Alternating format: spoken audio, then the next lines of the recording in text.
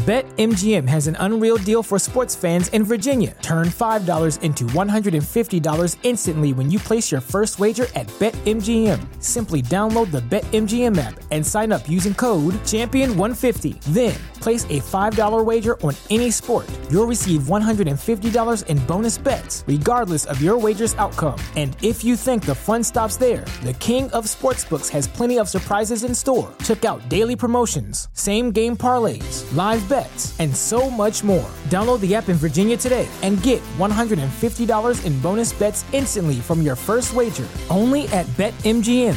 BetMGM and GameSense remind you to play responsibly. See BetMGM.com for terms. 21 plus only. Virginia only. New customer offer. Subject to eligibility requirements. Rewards are non-withdrawable bonus bets that expire in 7 days. Please gamble responsibly. Gambling problem? Call 1-800-GAMBLER. Promotional offer not available in Washington, D.C. Jack Curry, we really appreciate you hopping on with us.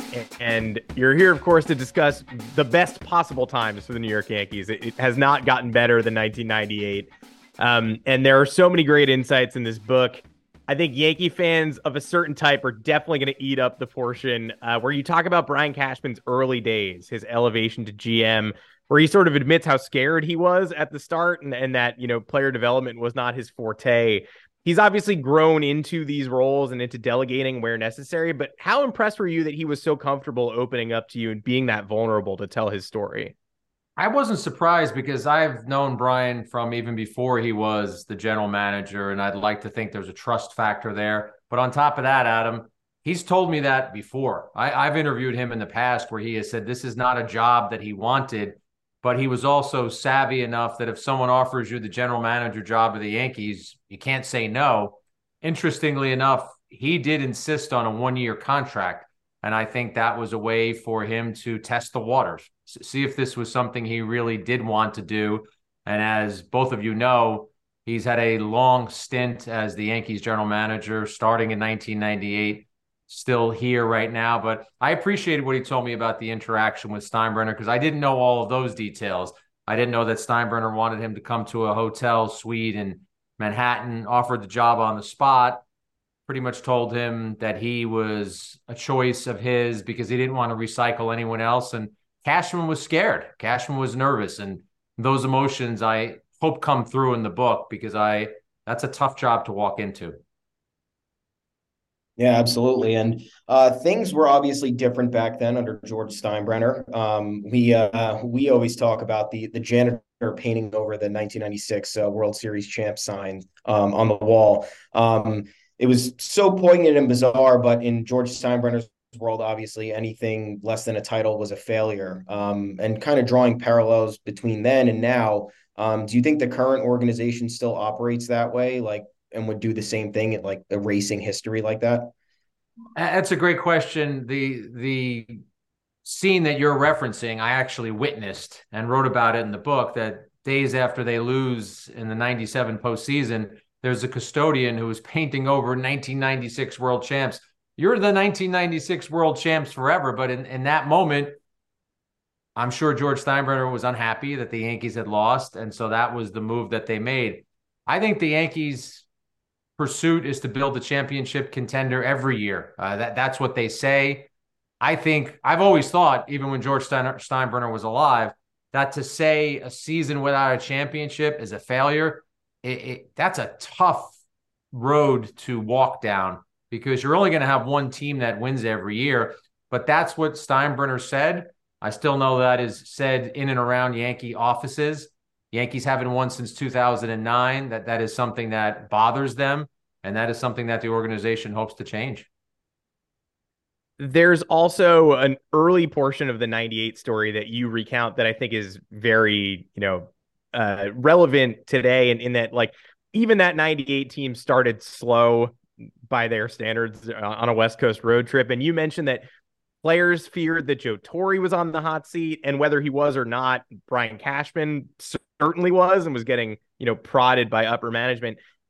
How close do you think they really came to dismissing Cashman and outright panicking so quickly in the greatest season in baseball history? Probably not that close. And I know in talking to Torre in succeeding years, I don't think he ever felt he was going to get fired. there was a lot of noise. There, when you start 1-4 and you're the mighty New York Yankees, who were 96 champs, knocked out in the postseason in 97 and thought they were better. You have to be better than they were at that start. But in actuality, do I think any of them really thought they were going to get fired, or would they have gotten fired? I don't think so. I think George, when he fired Yogi Berra in 1985 for a 6-10 start, I think if he could have that one back, he would have taken that one back. But there was just enough noise around it that you wanted to turn things around. I talked to David Cohn just a couple of days ago, and we were talking about that Seattle meeting all over again. And he said one of the things that did bother him, or that was on his mind, is that you just never know. What if 1-4 became 2-8, became 4-15? Who knows? So that's why Cohn wanted to see them turn it around quickly. Yeah, and obviously in 98, the depth of that team was incredible. That's a big reason why they were able to accomplish what they did. And last year, we saw that Yankees team get off to an incredibly hot start, and they were drawing some of those comparisons. And now we have this year where we have probably the Yankees have the worst depth issues we've seen in a few years. Obviously, it's kind of progressed from 2021 to now. What's happened? Obviously, it's the same structure up top in the decision making. How has that changed in your opinion? Why has maybe the depth not been addressed as appropriately as it should have, or are these just unforeseen, circumstances that you think the front office is dealing with? Yeah, I think it's unfair to compare this team to the 1998 team. I'm calling them the greatest team in history. I don't know many teams that had a bench of Strawberry, Raines, Chili Davis. I guess you would call Joe Girardi a bench player because Posada played more than he did. That was an historic team. That was a remarkable team. I look at what the Yankees have assembled this year, and they're lacking in offense. We talk about it every night on Yes. In their last 18 games, in 14 of those games, they've scored 3 runs or fewer. It makes it very difficult to win games when you're not producing at all. And the 6, 7, 8, 9 spots in their batting order are dark and black holes right now. Some of it is injuries. But once you mention the injuries, you've got to talk about other things because every team deals with injuries. So I think at 15-15, the Yankees have to figure out a way to get better performances from their starters and from their bench players. And maybe some change occurs at some point. Brian Cashman and his crew have shown when necessary, they will make adjustments. I don't know that they're ready to make adjustments a month into the season, but we'll see as the season goes forward.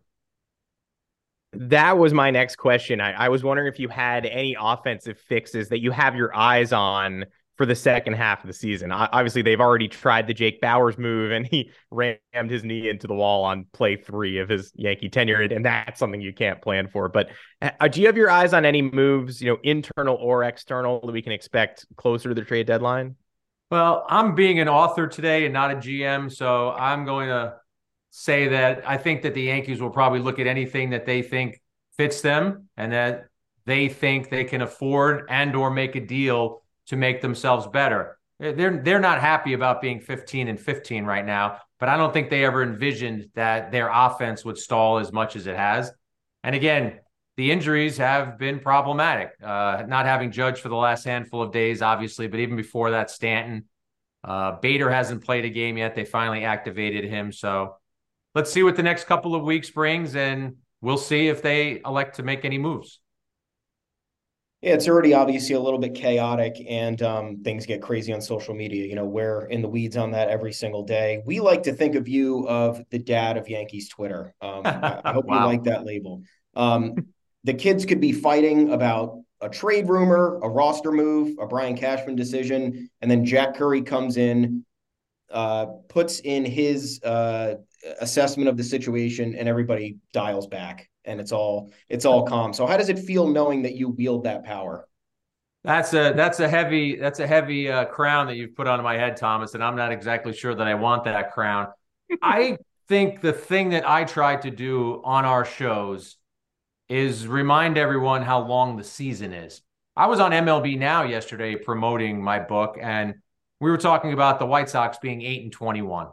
I've only seen the White Sox play a couple times, and I'm not going to act like I'm an expert on the White Sox, but I know that it's a struggling team right now. But I also know that you play 162 games. And one year, the Washington Nationals started out 19-31 and won a World Series. So I don't have a quick fix for the Yankees right now. Adam asked me earlier, I don't know that they should target player X right now. I don't know that they should move this player here or call this player up. I do know this. They've played 20% of the season. If this were a football season, what would it be? About game 3? So I always try and offer up a rational / patient response because I've seen enough teams who do turn it around.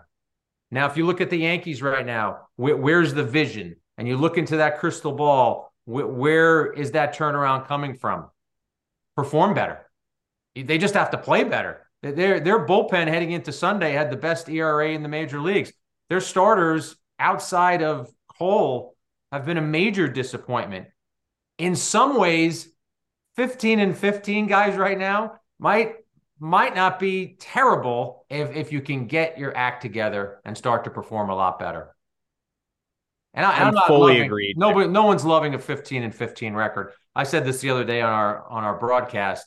If you ask Cashman and Boone when they left Tampa, and it was when they were 15-14, what do you think your record in April will be? I don't think they would have said 15-14. And so I think there's disappointment in the way that they performed. I am completely aligned with you there, though, at least in terms of looking glass half full. Now, we will let you go here, but I do want to just I know we don't really want to draw parallels between 98 and the current team, but you did watch the young shortstop and Derek Jeter take a massive leap forward in 96 and then again, in 98 leading to that incredible record. We've seen the torch get passed to Anthony Volpe. He's sort of had a spring that everybody couldn't stop talking about, and he's found his footing recently in the regular season. What have you seen from him so far that's, not necessarily to draw the Jeter parallel, but that has convinced you that he is a future leader of this team and that they made the right decision pulling that, pressing that button so early? The Jeter comparison ends up being inevitable, even though we all say we don't want to go there. Jersey roots, first round pick, Yankee fan when he grew up, starting shortstop when he was 21. So I usually try and put the factual things out there first as possible comps. Player to player, I think we should let Volpe evolve. But what I've seen from Volpe, guys, is at times a very advanced hitting approach, a very selective and mature hitting approach, someone who has shown that he has discipline and can work the counts. On the other hand, there are times when he's been aggressive. Sometimes that's worked in his favor. Sometimes, for instance, in the game against Texas the other day where they got walloped 15-2, he was aggressive on a first pitch changeup, and you can tell that Martin Perez, the veteran pitcher, kind of coaxed him into going there. I think his speed and his athleticism play. I think he's a distraction to pitchers when he's on the bases. I think his defense is solid.